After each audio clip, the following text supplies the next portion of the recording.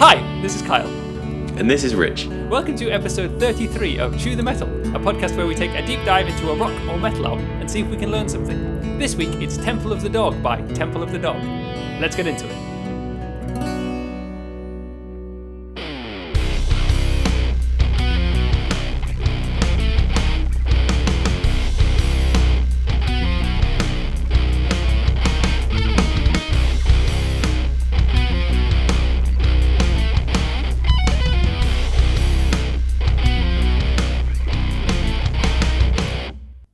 That's a different room. What's going on? Who are you? I'm at home now. Of course. Yes, I have much better acoustics now and everything. Oh, It's gonna be our podcast is going to sound so good now. Finally. How you doing? I'm all right, thank you. I'm enjoying a nice couple of days off from work between projects at the moment. Wonderful, at last. Yes, it is. It's lovely. But I should say happy birthday to you, Kyle. Oh, well, thank you. Because it's not your birthday. But it will be one day when It this will episode be. comes out.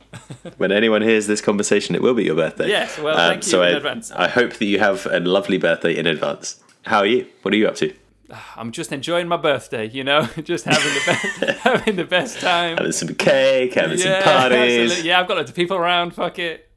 No, yeah, I'm absolutely fine, Rich. Also, just, you know, working and relaxing as much as I can. Getting out for more walks is what we've been doing recently, me and Jess, because we needed it. Christ alive. But yeah, I'm hoping tonight's lockdown announcement to date this podcast gives us some mild hope for the near future.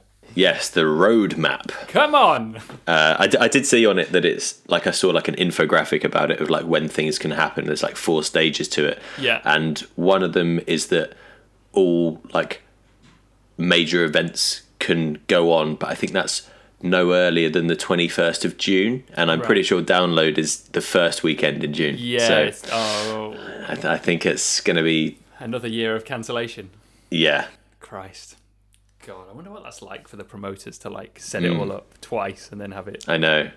They just have this long list of bands. You have to be like, I know that we had you 2 years ago, and then we said we'd have you this year, and then it didn't happen, and then the same happened last year. Do you still want to play? Please? Gene Simmons is like, well, I'm there every year, so yeah, come on, like I'm just live there. And Spirit Box's album might have come out by then. Oh, that's true. So they might be further up the list. They might be higher. Yeah. Oh, it might be headlining instead of Kiss. Oh, come on, fingers crossed. The quickest ascent to headline of all time. Yes. This week, though, for my birthday treat, we've been listening to an album that you knew nothing about, I suppose, other than me maybe mentioning it. I knew nothing about this. I'd never even heard of it until we started doing this podcast and you put it on the list, and I was like, what is this? Yeah, it's a strange name for a project. It is, yeah. Yeah. But it makes sense once you get into it. Yes, it certainly does. Okay, so I won't jump into how you found it. Should we do like some background on them? And so tell me, is it in your Hall of Fame? Do you want me to do some background? Yes. Why don't you do that, seeing as you are more sort of in there with this band and the bands that comprise it and things. Yeah, absolutely. So Temple of the Dog is comprised of 2 members of Soundgarden, as previously discussed, my favourite band of all time, Chris Cornell and Matt Cameron, lead vocals and drums. And then the other 3 members at the time weren't members of Pearl Jam, because Pearl Jam didn't really exist, but it was sort of in its, you know, it was being formed under a different name. But yeah, you had Mike McCready, who hadn't joined Pearl Jam at the time, but he would then go on to be in Pearl Jam, obviously. And Jeff Ament and Stone Gossard, who were members of a band called Mother Love Bone, with a guy called Andrew Wood. And the whole project came around because Andrew Wood died of a heroin overdose in 1990, and he was good friends with Chris Cornell. So Chris started writing some songs. They were roommates at the time, weren't they? Yes, they were roommates, yeah. Chris started writing some songs to sort of honour him, and it was originally planned to just be maybe like a 2-side. It was originally just going to be the 2 opening tracks of the album, but once they got in the room and started jamming, they kind of thought, no, we should do something proper with this, and so they formed Temple of the Dog, and they just recorded. And they album. sort of like they all had like bits they were working on and like demos and things, and then they just sort of brought them all together, right? Yeah, they apparently one of the plans originally was to maybe just cover some Mother Love Bone songs, but with Chris on vocals, and they were like, that's probably not the best idea, is it? So was Andrew Wood the singer then? Andrew Wood was the singer in Mother Love Bone, yeah. And I've never actually listened to Mother Love Bone. I don't know what they sound like. I think they released 1 album or maybe 1 EP or something. Okay. But I've never listened to them. So I don't know if Chris, sounds just like him and it would have been like a pastiche or whatever. But yeah, so they got together to write this song and write these songs, and once they were sort of ready, they went into the studio in early 1991. They recorded it in 15 days, is what I read. They just absolutely fucking smashed straight through it. Yeah. I saw that they sort of did it in the weekends in between when Chris was recording Bad Motorfinger with Soundgarden. Yeah, which is insane if you ever, like, to listen to the vocal takes he's doing on both of those albums. To think that he had, like, a week of doing it for Soundgarden and then he took a weekend off to sing it more. Yeah. And he still sounds as good as he sounds is unfathomable to me. But it also made me realise, like, I've never thought about the idea of recording an album, like when you're a professional artist, of just being like a Monday to Friday thing. Yeah. Like, I've never really thought about, like, okay, see you later, see you Monday, guys. I'm just going to go for the weekend. I wonder if, I don't know if it always works like that. I feel like... Because obviously, like, with Incubus, they were just living in this house and they were recording. Surely they were just doing it whenever they wanted, and it didn't matter what day of the week it was. Yeah, I think so. And I think we discussed in Dream Theater that they, like, move into the studio and they rehearse and write the songs there so that they can record at any time, like, straight away. Yeah. Like, I can't imagine Trent Reznor being like, sorry, guys, it's Saturday morning, I'm going to Universal Studios. Sorry, guys. It's 5 p.m, actually. I need to clock off. I've got things to do. Like, middle of got a lemonade to drink. Yeah, my favourite soap is on. I better go and... sorry, we'll get back to those drums next week. Yeah, I don't think so. But yeah, so that is how it was recorded, very strangely, very quickly. And yeah, it was released in April of 1991. To sort of like mild critical acclaim, but to not much sort of fanfare and push from A&M Records because it sold like 70,000, which is obviously a lot of records, but they sort of played a few shows but didn't do much. And then, as you said, Chris went back to finishing up Bad Motorfinger, which was then released later on this year in September. And Pearl Jam's debut album, they went straight into the studio and recorded what became 10 with Eddie, who's also on this album. And that came out in August of 1991. And then apparently after that, A&M Records, who had signed Soundgarden as the first major label to sign a band from Seattle, and they had Pearl Jam as well, realised retroactively, holy shit, these two bands have just released these huge albums, and they released a supergroup album before they got big. Maybe we should do something about it. So then the following year, in 92, they released a video for Hunger Strike, and they pushed it. And it just went mental. It went much higher than it had done on release, and it sold 1 million copies in the end, didn't it? It did sell 1 million copies, and it got to number 5 in the charts. Yeah, which is a strange story, but I mean, it makes sense in context. But it is, it's an odd thing to look at timeline-wise. And then and that was kind of it. They never did much over through the years. Whenever Pearl Jam were playing, because obviously Eddie Vedder ended up singing for Pearl Jam. Matt Cameron ended up drumming for Pearl Jam as well, right? After Down on the Upside that we talked about, Soundgarden broke up and Matt jumped over to play with Pearl Jam, and he's been with them ever since. But yeah, if Chris was ever in town or ever nearby, they would, sometimes do, like, Chris would come out at a Pearl Jam show and they'd sing some Temple of the Dog songs. Chris obviously continued to play a lot of them at his solo shows and with Audioslave and things. They did a tour in 2016, and I am still absolutely just like brokenhearted that they didn't come over here. They only did a US tour. Yeah, they did like 7 shows in the US and that was it or something. And that was it, and I was so hopeful that they would come over here because I would have loved to have seen it.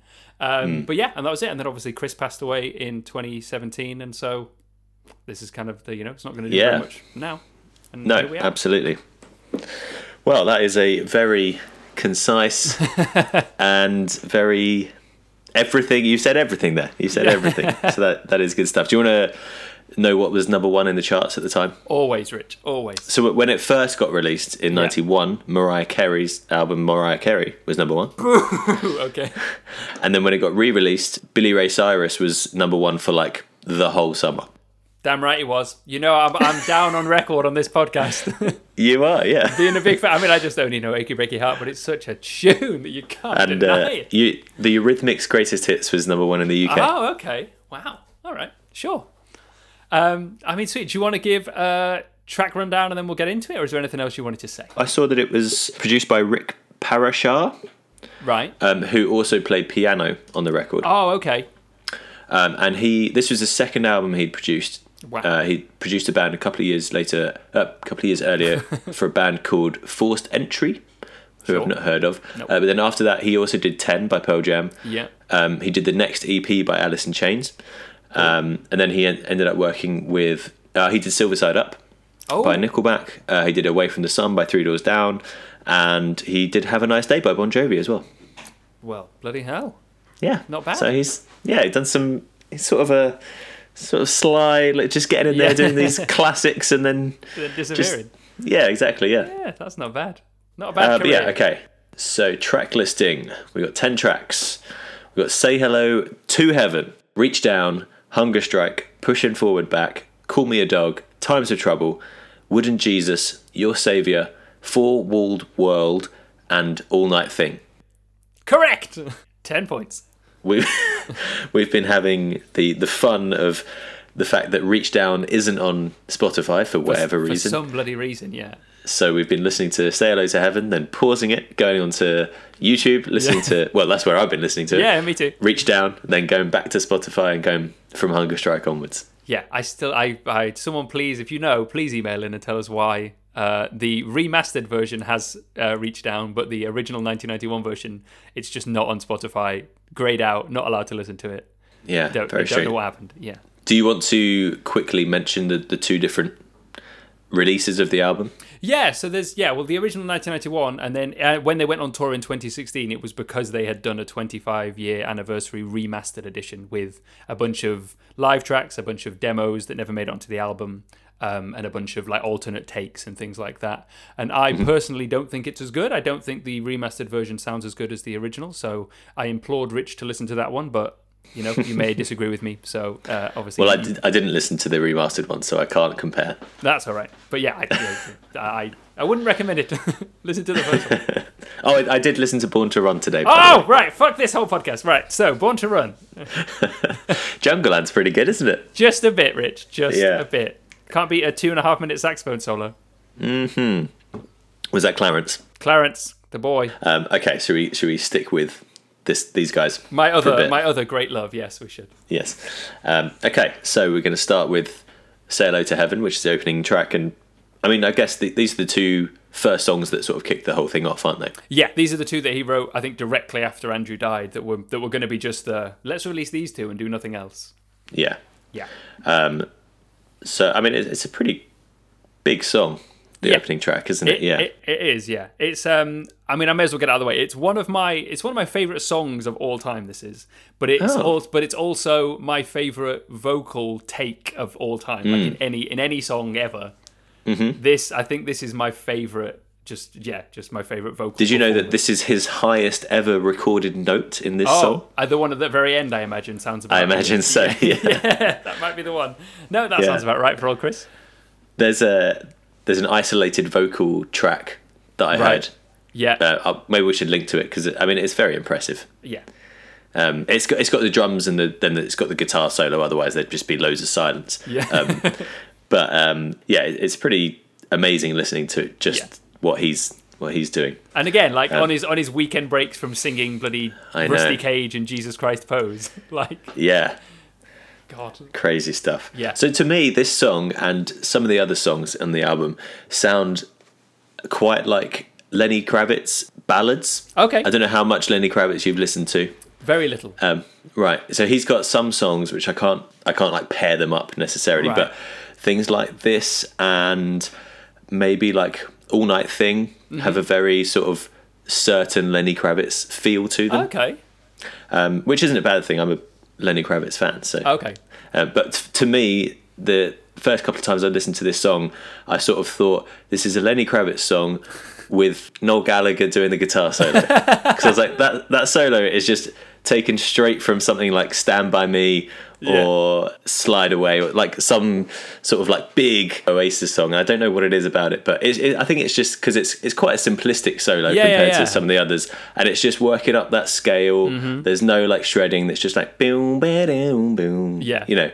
Yeah, he's got a distinct style on this album, Mike McCready. Not that, again, and I love it, and I'm not saying it's bad, but it is. He's very bluesy, isn't it? It's quite. Yeah, I mean the whole album is pretty bluesy, isn't it? Yeah, it really is. Yeah. I read that Mike McCready, so like he wasn't in Pearl Jam at the time, obviously, because they didn't really exist. But he had come, like, he'd sort of just joined their project that became Pearl Jam, and this was the first thing he ever recorded. Like he was he'd never been on a record before, and so there's a video of Chris, like, especially about Reach Down, where they had to like convince him to do a solo and no, Keep going. Yeah, it's like it's your moment to do a solo. Like you don't have to be afraid. Do a solo, and he was like, "Oh, Amazing. okay, yeah." It's like, fine, I'll just do a 6-minute yeah, one. Then. exactly. How was Fuck that? you. Watch this.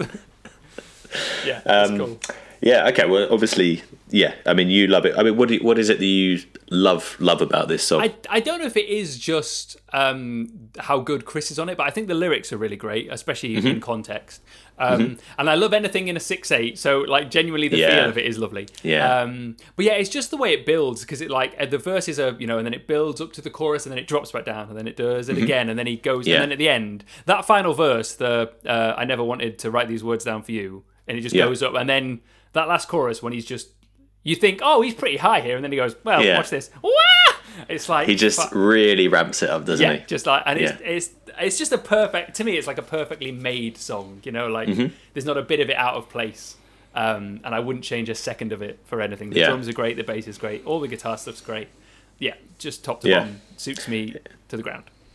It is great. It's so obviously the band and the album are called Temple of the Dog, and then there's a reference to dogs on this song as well, and then obviously there's a song called Call Me a Dog, and then there's another reference in another song to dogs. Is that just coincidence, or is that besides? So the name Temple of the Dog comes from a lyric from Mother Love Bone, right? Yeah. But is there any further meaning to all the references to dogs, or is that just coincidence? I don't know. I genuinely don't know, because on Bad Motorfinger, which obviously came out later this year, in Rusty Cage, he says there's a line about dogs as well. Oh. And I don't know if it was just a thing he was going through that year. Maybe he just had lots of dog imagery on the writing brain. about dogs. Yeah, exactly. So I don't know, Rich. I always wondered that myself. It was just 1991 was a very dog year for Chris Cornell. Maybe it's the year of the dog. Oh, shit. Maybe it was. I watched a video of when they did the I Am the Highway Chris Cornell tribute show. Yeah, when Chris passed away. Miley Cyrus did the vocals on this song. Yes. And it's a pretty good cover. Yeah, I agree with you. It's not a cover because it's the rest of the actual band, but everything I read was like everyone was being a bit standoffish to her when she walked out, because you'd had like Dave Grohl and Chris Stapleton and Metallica and stuff, and then Miley Cyrus walked out. And apparently the crowd were a bit like, oh, but then she absolutely fucking destroys it. You can think what you like about her, but she's got a great voice. She's got a great voice, yeah. I do like, though, not in a mean way, because it's no mean feat, but she doesn't do the notes at the end. Like, she can't hit them. No, she just does something else. Yeah. Which is just, like, ridiculous that Chris Cornell is like, sorry. Yeah. Do you want to go on to Reach Down? Yeah, sure. Cool. Do you want to take 11 minutes to talk about it? We could do. We could just noodle around for 5 minutes doing nothing really. Should we do scat solos at the end? So I really like the intro to this, because it's very sort of like muddy and psychedelic and sort of dirty, grungy. A lot of the album doesn't really sound that grungy at all. No, a lot of it sounds like what Chris went on to do, like with his solo stuff, like that kind of side of his songwriting. Where, like, as he said, there was an interview where he said like he was writing this stuff and he knew it wasn't for Soundgarden. Yeah. So he put it somewhere else. And I think you're right. I think that, some of it's like quite heavy-ish, but a lot of like stuff like Call Me a Dog and Times of Trouble like wouldn't ever be on a Soundgarden record. No, I can imagine some of them maybe like Pushing Forward Back. Yeah, and thinking Your Savior could go on a Soundgarden exactly. Record. Yeah.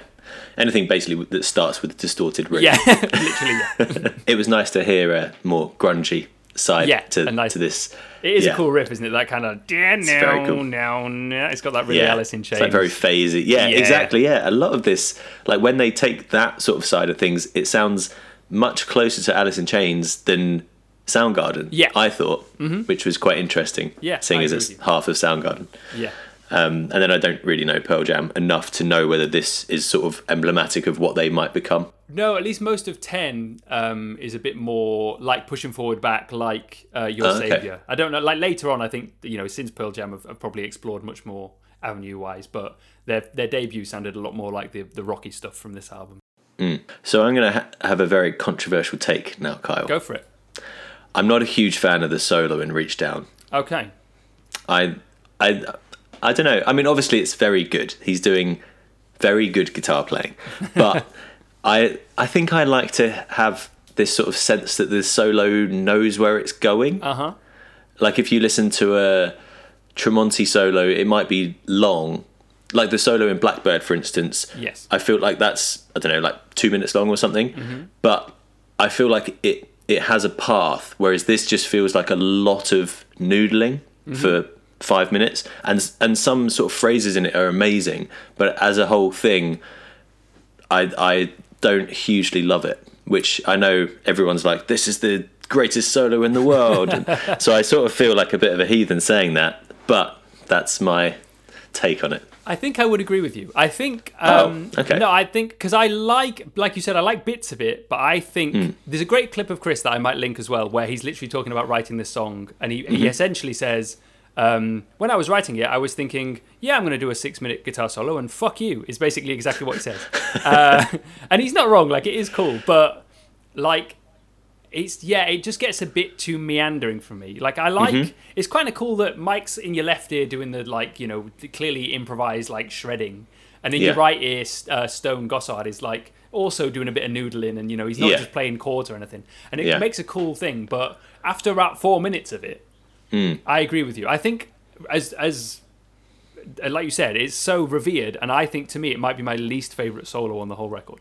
Yeah, for sure. Because I think every other solo is just spot on, and I think this one is, like you say, it's just a bit meandering, and that's what it's meant to be. It's meant to be a 6-minute jam, but that's the kind of thing in my head, which is just my opinion, is that it's for that sort of thing is for live playing, and on a record, exactly. Yeah, you should have a story. It's for live playing or for Pink Floyd albums. Yes, yeah. Whereas on a record, you should be like, yeah, I've got a minute, and I'm going to say something with my minute, and here it is. Yeah. But I've genuinely found myself listening to Matt's drumming more than during the solo. I was just like listening to what Matt's doing. Mm-hmm. He's so good, isn't he? Yeah, I mean he's rarely doing the same thing twice, and it's for 5 minutes. Like that could get so stale if he was just drumming for 5 minutes, like dum bum psh, dum bum. Yeah. But he's going all over the place. It's so good. He is just great. Great. But besides that, other than the big guitar solo, which is like the main part of the song, it's just kind of a cool, I guess, tribute to Andrew, isn't it? Another a story about, I guess, the sort of stuff Andrew was getting up to, with the side note of him. I like a little sort of nods to him being addicted to heroin and stuff like that, I think. Yes, and it does have, after the big solo, when the guitar's cut out and then it has like the a cappella chorus. Yes. That's amazing. I love that bit. Yeah, what Chris is doing in that, again, is just nuts. So Eddie's doing backing on like a lot of these songs, right? Yeah. Just normally, I think it's in the right ear from what I could tell, and it's normally just him doing like a low end harmony, because obviously he's got a bit of a lower voice than Chris, and so he would just be singing the oohs or the say hello to heaven sort of stuff, but lower. So is there backing vocals that are also Chris, like going over himself? Yeah, there's some high harmony stuff. Because like if we go forward into Hunger Strike, where he's saying "I'm going hungry" bit. Yeah, and then there's that like second bit where it's like really high. Yeah. Is that's just Chris as well? Is it? Yes. No. So they're both. So Eddie is the low one in that one. Eddie is doing. Eddie's like the main one. And then Chris is just doing the lower mixed one. I see. But there is a song later on where Chris is doing the main line and a really high harmony over himself, and that's not Eddie at all. But yeah, Hunger Strike is just a joint header between the two of them. Do you want to talk about Hunger Strike? I would love to. It's the best song on the album for me. Oh shit! Okay, I mean, I do love it. I can't believe still to this day that it was a single. I still think it's really weird. But because it's so dark. Because it's dark, because it's basically just like one guitar part for sort of 4 minutes. There's not really a chorus. Like the "I'm Going Hungry" is more like a refrain at the end of the verses, and then the chorus is like the. But it's so good though. Down. Oh, absolutely. But then it just cuts to that riff is just, I love that riff so much. But I feel like normally that would be like into a chorus, but it doesn't. It just goes to like da down da down, and then back to the verse riff down da da da, and then back to the "I'm Going Hungry" bit, and it's like it's so weirdly structured, but every second of it works, like you say. Yeah, and what I love about that riff is that most bands would play that bit through twice, and then, as you say, just go into like washy chords and do a chorus, whereas they're just like, no, we're just going to do this 4 times, and it's gonna we're just going to hold that, and then that's going to be the thing, and then we're just going to go do something else. It's great, isn't it? It's such a cool riff as well, considering it's like just 2 notes or whatever, like it's just like an E chord and then an E and then a D again and then an E, and nothing changes. And then so good. I love it. For a way for Eddie Vedder to introduce himself to the world as well, it's not bad, is it? Yeah. So he basically ended up being backing vocalist on this because he was just sort of sitting in the room, hanging out with them, and then they were just like, "Do you want to do anything?" Yeah. Is that right? Yeah, they were rehearsing Pearl Jam stuff at the same time, like what would become 10. And so he was sort of around waiting for Temple of the Dog to finish so that Pearl Jam could start. Right. And I think the story for this song is that Chris was like having trouble doing the second part because he can't sing that low, like comfortably. And Eddie one day apparently just stood up in practice and started singing it like low. And Chris was like, "Oh, that's exactly what I needed. Yeah, I'll just sing on the top of that." And then and it became. So he wasn't meant to have a lead part. He was just going to do backing vocals. But then on this song, it just worked out that he had the exact right, perfect voice for the song. But his voice isn't like too different. Like you're not hearing those bits and thinking, "Oh, hang on, what's going on now?" Yeah, that's good. Yeah, especially considering it's the first verse is just the same thing twice, like the whole verse, and it doesn't get boring at any point. No, it's great. Pushing Forward Back. Yeah. It's a weird song, isn't it? Nice 7/8. Nice 7/8. Yeah, exactly. This is where you get a bit of your Soundgarden involved. Nice sort of like ding, ding, ding, ding, ding, ding. Yeah. It's cool that the verses in this are because it's basically just that riff. Ding, ding, ding, ding, ding, ding, ding, ding, ding, ding. It's like it's really strange, but not much changes. It's basically that for the whole song. And again, this was a solo a single as well. Yeah. Again, like the weirdest choices. Yeah, so you have like the verse and then the bit before the chorus when that other guitar comes in that's like really sort of razor, like ding ding ding. Yeah. I love that tone. Yeah, I don't know what it is about it, but it's so cool. Yeah, it's fucking cool. Yeah, I fucking love it. And it's got that great just before the solo when he's doing the drown bit. Am I thinking of the when he's doing the I Know I'll Never Drown. And it's got that weird, like, guitar part. And then he goes off, and then it just goes, wah! Yeah, it's fucking cool. Good stuff. Call Me a Dog. I bloody love this song, Rich. Do you? Yeah, I absolutely love this song.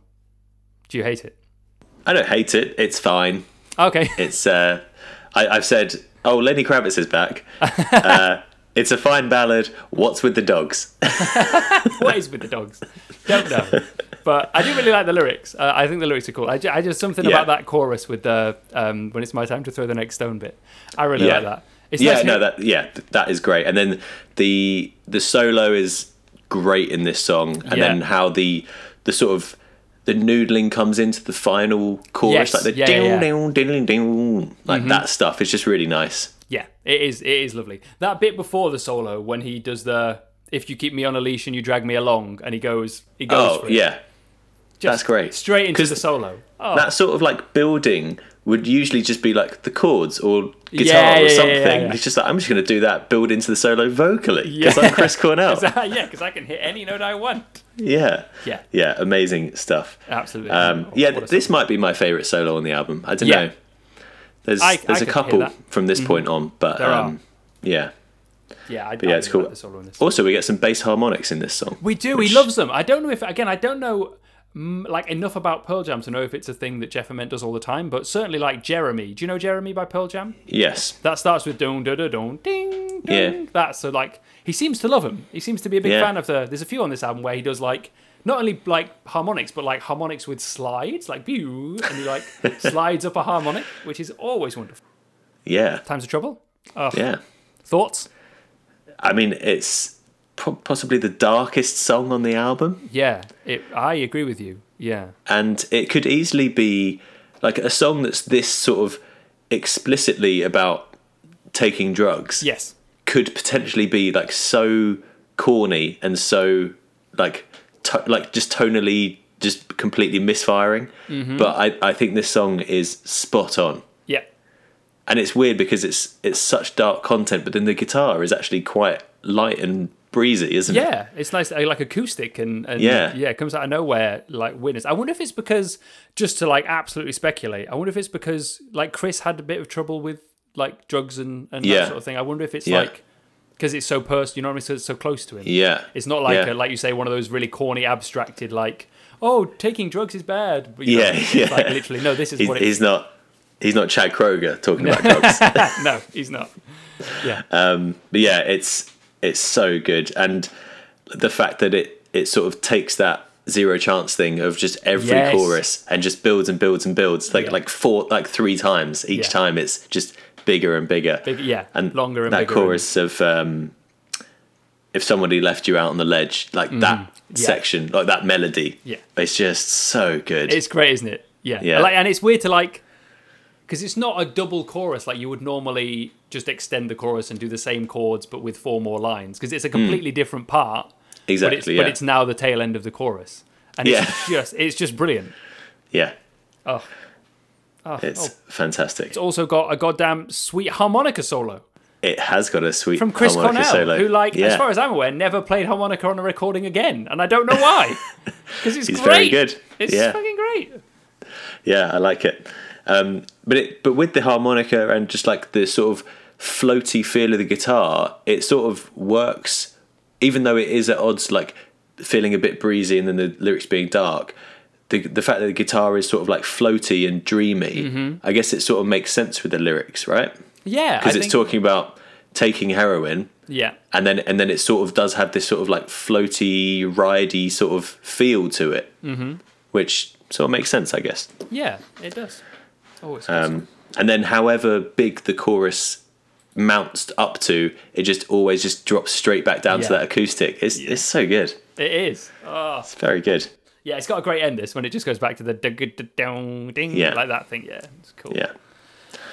How do you feel about Wooden Jesus? Yeah, I mean, I love it, Rich. Of course I do. It's got such a great drum beat. That drum beat is such a good intro.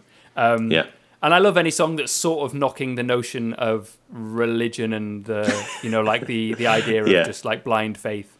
I think the lyrics are great. I love that it's quite like low key, and he's singing really like casually, and it's got all those background like percussion-y ding dong ding. Yeah, lots of percussion going on, isn't there? Yeah, and then towards the end, after the guitar solo, he's like, and now I'm going to sing 10 times higher than I've been singing the entire song. And he just repeats the first verse, but like, what on? Yeah, he does. So I also have a slightly controversial take on that as well. Okay, go for it. I'm afraid. That's absolutely fine. So I feel like Chris, like obviously Chris is a great singer and he does some great stuff on this album, but I feel like on this, his vocals almost get to the point of what we were saying about Tremonti soloing on every song. Oh, okay. It's like he reaches that sort of high-pitched, like the huge, like wailing Chris Cornell. Yeah. Pretty much on every song. Yeah. And it sort of makes it less, it's not less impressive, but it's less sort of, I don't know, I feel like you should reserve that for certain moments and certain songs, because then it's like they sort of earn it rather than like just getting to it on every song, because then it's like, well, that's just sort of what the song does. Like that's sort of what you expect then from every song. Yeah. And I think it works really well with some songs, and then other songs that we're going to come up to, I feel like it sort of just reaches that high point for no real reason. Yeah. I think it's the sort of thing I don't think he did ever again, really. Like, other than 91, because Bad Motorfinger has a lot of it. I feel like a lot of Soundgarden's really early stuff, so up to this point, up to 91, he was like a Robert Plant, like really high. Yeah. And then I think after Super Unknown's got some of it, but not all. And then certainly Down on the Upside that we listened to didn't have, hardly anything like this. Yeah, that's true. Hardly any. And then I think, Audio Slave, he doesn't do it in Audio Slave, does he? No, he does a bit, I guess, in like the later songs, he really sort of reaches a new point in like some of the later songs on the Audio Slave debut, but because then it's mixed in with the more rocky tracks and the sort of stuff, it sort of feels like, oh, this is a song where he does that rather than just hitting it every time. I think it was like a choice up to maybe 91, maybe through 94, but certainly after Super Unknown. So yeah, I know what you mean. Like again, I love it, but I know what you mean. I feel like someone like Miles Kennedy, who has like a naturally high voice anyway, like reserves like the really big stuff. You know what I mean? Yeah. And I think on certainly on this stuff, Chris didn't, and I'm fine with it. But I can see what you mean, that 7 songs of here comes the whale. Like, you know, Yeah. you can be like, oh yeah, there it is. But yeah, I'm not saying, obviously he's an amazing singer, so it's not like someone who can't sing Yeah. is trying to get there. Yeah. So it's obviously impressive every time, but it's just, I don't necessarily think it's necessary every time. Yeah. But I don't know if he's the kind of guy that's doing it because he's just like, I'm going to show off now. Like, Yeah, I don't yeah. really see him as that. No. Yeah. I think you're right. It's probably more of like his songwriting at the time. That was Yeah. the kind of thing he did. Yeah, and also he's not playing a guitar on this album at all, No. so he's sort of got a bit more freedom to throw himself at the vocals, I guess, isn't he? Yeah, absolutely. Yeah. Okay, Your Savior, very sort of rocky, sort of. It's a strange song, this, isn't it? It is a strange song. I think it's good, but it's got that sort of Alice in Chains weirdness to it. Like I kept wanting to sing "Sick Man" over the top of this. Yeah, it's a weird riff, isn't it? Da down, da down. Like it's a weird. It's and that kind of feels sort of goes through the whole song, I think. But it's cool. I do really like it. But It is cool, yeah. But yeah, it's a weird What do you one. think of his long "hey" in the chorus? Yeah, I mean, you know, that seems to be a thing in music these days, isn't it? A chorus of just Yeah. like an ooh or a hey or a yeah. So maybe he was just ahead of the curve by doing it. Maybe he was. Yeah, but I mean, it's cool. I love the guitar is. riff that goes into it. When he's doing the "Don't Give Me Your Savior," the that like really Yeah. high down down down down down. It's really Yeah. cool. Yeah, I mean, it's cool, and I do like the outro of this. Like, I mean, I like the whole song. Obviously, it's got another really good guitar solo in it. Great solo in this song. Yeah. But that outro, when it goes to like the da da don't da da Yeah. da da, that's like a Soundgarden outshine kind of feel. I love that section, and I sort of wish that because it has that just extension of the riff for like a minute or a bit in the middle, and then the solo, and then that really cool outro. Yeah. And I sort of wish that they'd maybe hinted at that outro Yes.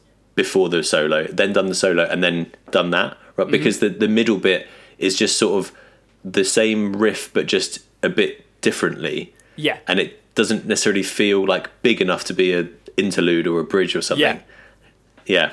But yeah, I agree. That bridge right at the end is just great. I love It's it. wonderful. Yeah, it's a great way Yeah. to end the song. And Matt's going absolutely nuts in it. He's going, and Matt's Yeah. just giving it the. Oh, what a Yeah, boy. Matt is a great drummer, isn't he? He's an incredible drummer, yeah. Yeah. So who was the drummer in Pearl Jam that he replaced? They had a drummer, I can't remember his name, you know. They had a drummer on 10, and then I think they had a different drummer for the album after, and then Matt joined, you know, like their second or their third or fourth album, maybe. Okay. So Right. Matt's been there a very long time, since 98, Okay. yeah, and their first album was 91. I can't remember the guy's name, I feel very bad. There's a really good Pearl Jam documentary called PJ20 that they brought Yeah, I up. saw that quoted a lot in stuff I Yeah, was reading. it was to- because Chris is on that a lot as well. Yeah, by the because sounds of it's it. about their formation and it's for their 20th anniversary, obviously. So Yeah. it's a really I've got it actually. It's a really good documentary. Cool. But yeah, I should know his name. I'm very sorry. Sorry, drummer So, of Pearl Jam. so was Matt? Was he in Pearl Jam and Soundgarden when Soundgarden got back together? Yes. So Right. in 2012, when King Animal came out, they went on Soundgarden, went on tour, and then he would go on tour with Pearl Jam, and then play some shows with Soundgarden, and then back Yeah. and forth. And then Temple of the Dog apparently like 2 years Yeah, later. exactly. Yeah, which is just his normal band and his old band. You know what I mean? Like, it's Yeah, just yeah, exactly. He's not going to put any effort in. He's just always there. Cool. How do you feel about Four Walled World? This, Apart from I'm finding it difficult to say. yeah, yeah. I mean, I like it. It's very bluesy. It's very cool. I think this goes on a bit too long. This might be the Yeah. one other than Reach Down that I think could have been trimmed. Yeah, I certainly for sure. think the outro is just sort of long and meandering, and Yeah, because I like the I really like the verses. The "Well She Mm-hmm. Cried." I really love the feel Yeah. of that whole section. so bluesy, isn't it? Yeah, just Starting so, with, well, she cries all night to the sound of the freeway hum. Yeah. That's like, I mean, especially the way he's saying it, like singing it, it's just like, it's so bluesy. And that guitar, that just doing that exact same riff all the way through, but it doesn't get stale or anything. No. It's such a cool little, it's not even really a riff, it's just, I don't know It's what like it a is. little, It's just, like a little da-da-da-da-da-da, like a little twiddle, isn't Yeah, it? And then yeah. a strum. Yeah, this is the one where the bass is going like don't like harmonics really high and then sliding Yeah. like but then there's a slide guitar on the chorus on this yeah, as well. Yeah, yeah, it's mental. Yeah. But yeah, I think after that second chorus, when it goes back to the first verse, I quite like that, and like a really sparse first verse. But then yeah, the outro, I don't mind the Now the Sun Is Low bit the first time it comes round, and then it's just long and long. And sort of 2 minutes of just like the again, biggest kind of and it is just like riffing, and just it's as if they're at the end of the gig, but it's on record. Which I find really strange. Like maybe if that was the last song on the album, I wouldn't have such a problem with it. But it's just like 2 minutes of that, and it's just it gets so long, and then there's just another song as well. And again, it's not bad. Like I don't want it to sound like I like have to skip it, but yeah, you know, if I was gonna be extra critical and trim a bit of the album, it would be probably the outro of Reach Down and the outro of Forward World. Fine. How do you feel about All Night Thing? Again, it's a weird little song. It's definitely very something strange, isn't it? It would have been on this. This sounds like something from Euphoria Morning, which is Chris's first solo record. Just like brushes, piano, Chris, bit of organ, and just Chris's voice, just singing about like a sort of will it, won't it happen night with a person, and it's like the rest of the band aren't even on it. It's weird. I do really like it. I think it was in Wayne's World, you know. I'm sure this song's in Wayne's World. I think so. I think the last time I watched Wayne's World, I got really excited because Chris Cornell suddenly appeared. That's reminded me. I watched Bill and Ted's Bogus Journey yesterday. Okay. Have you ever seen it? Is that the first one? It's the second one. Oh, no. I've seen the first one, but I was... Excellent Adventure is the first one. Right. I've seen that, but a long, long time ago, so I don't really remember it. So I'd never seen either of them until... like the Christmas holidays, I think. Okay. I saw the first one over Christmas, and then which the second one yesterday. It's got the guy from Faith No More, not Mike Patton, the guitarist from Faith No More. I know. I can picture him in it. Yeah. And then also they go to a séance, and everyone's like, "Oh, who would you like to hear from?" And they're like, "Oh, I'd like to hear from Gandhi. I'd like to hear." And one of the people says Ty Cobb. Oh shit! I was like, that's such a weird little reference. That's such a weird reference. Yeah. There you go. What do you not like All Night Thing? Like, do you think?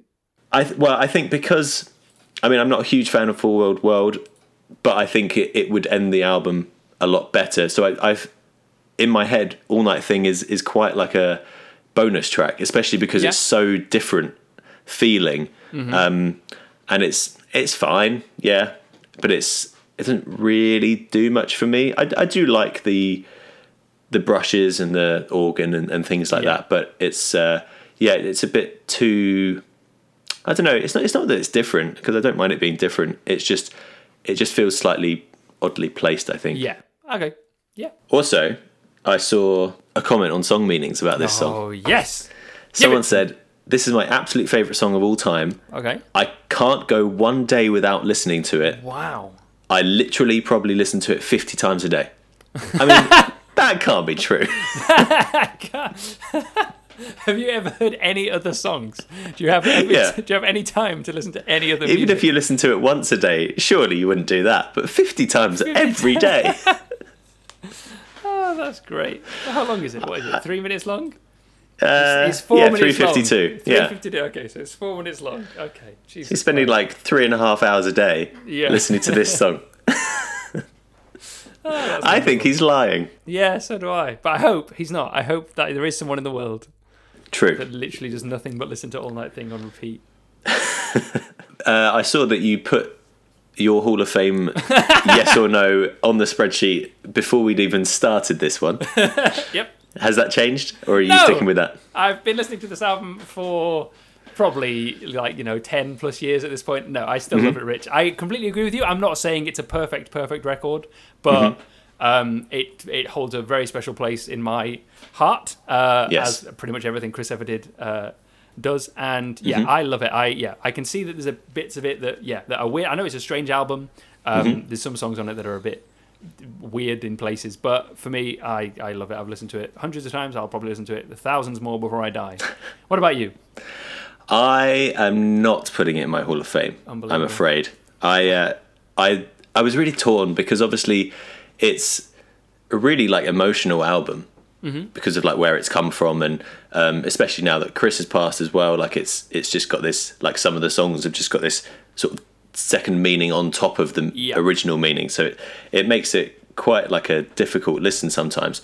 But I think there's probably almost as many songs on it that I would probably tend to probably want to skip that I wouldn't want to skip, if that makes sense. Like probably not 5 and 5, but there's some on there, and there's some great stuff on there. There's some really excellent stuff on there, but I think I probably prefer Down on the Upside to this. Not that they have to be directly comparable because they're technically different bands, but given that we've talked about Chris and Matt before, I just thought I would sort of compare them. But yeah, I mean, the songs that I do like, I really, really like. But the songs that I'm not a huge fan of, I probably would skip.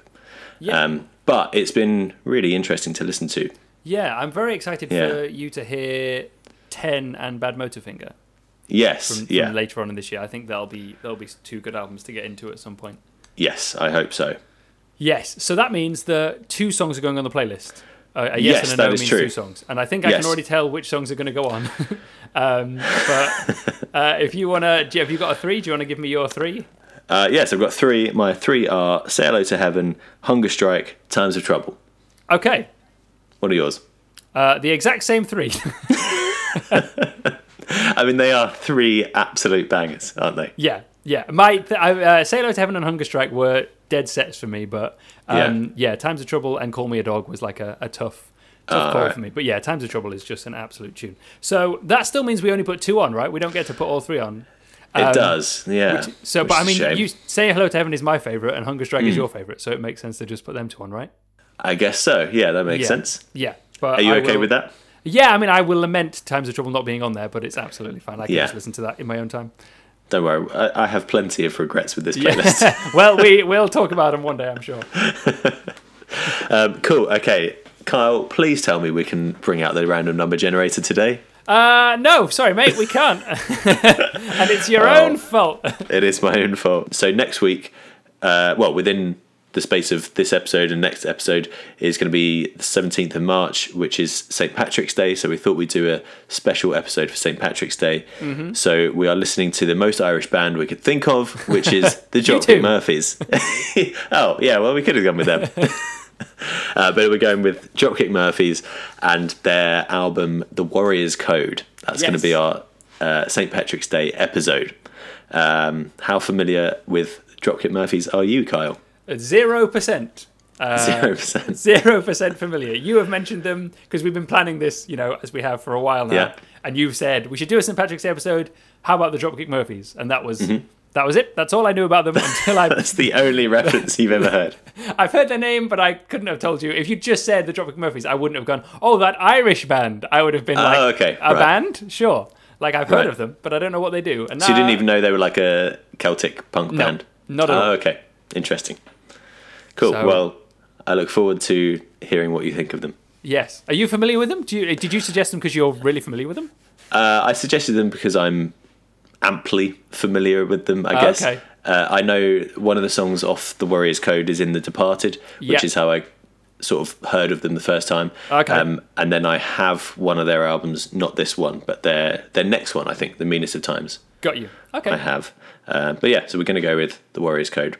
For next week, Kyle, how can people get in touch with us in the meantime? Yeah, so you can email us, chewthemetal@gmail.com, if you want to talk about how wrong Rich was regarding Temple of the Dog, or anything else, past and present. I've had plenty of people tell me I've been wrong. So far, Rich has got a clean sheet, according to the consensus of the listeners, which is horseshit, and I'm just kidding.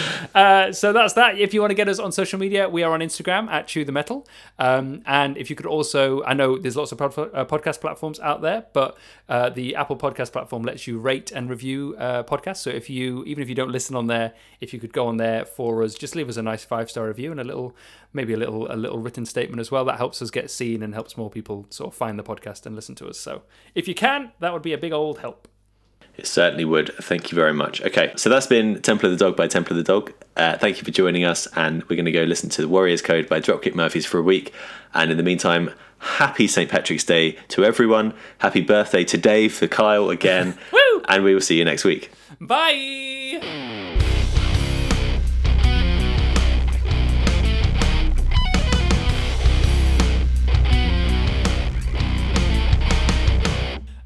Right, let's just get into it, yeah? Mm-hmm. Hi, this is Kyle. Oh, are you okay? And this is Sorry, I just thought, I should probably have my notes out, shouldn't I? Almost definitely, I reckon. Actually, you know what? So should I, Rich. Where am I? Okay, cool. Cool. Right. Sorry, and then I realised that didn't actually need to disturb you because I could easily have said my name, but oh well. No, it's fine, don't worry. Right, okay, let's try again. Take 2. Oh, Hi. We haven't done a clap. Good point. We haven't done a clap. No, you're fucking right. Do it at the end. Right, okay, let's do a clap. Right, here we go. Hi, this is Kyle. And this is Rich. Welcome to episode 30. Nope. Yeah, that is right, isn't it? God damn it! I was going to just say welcome to Tune the Metal, and then I realised, okay, take whatever it is. I'm very sorry.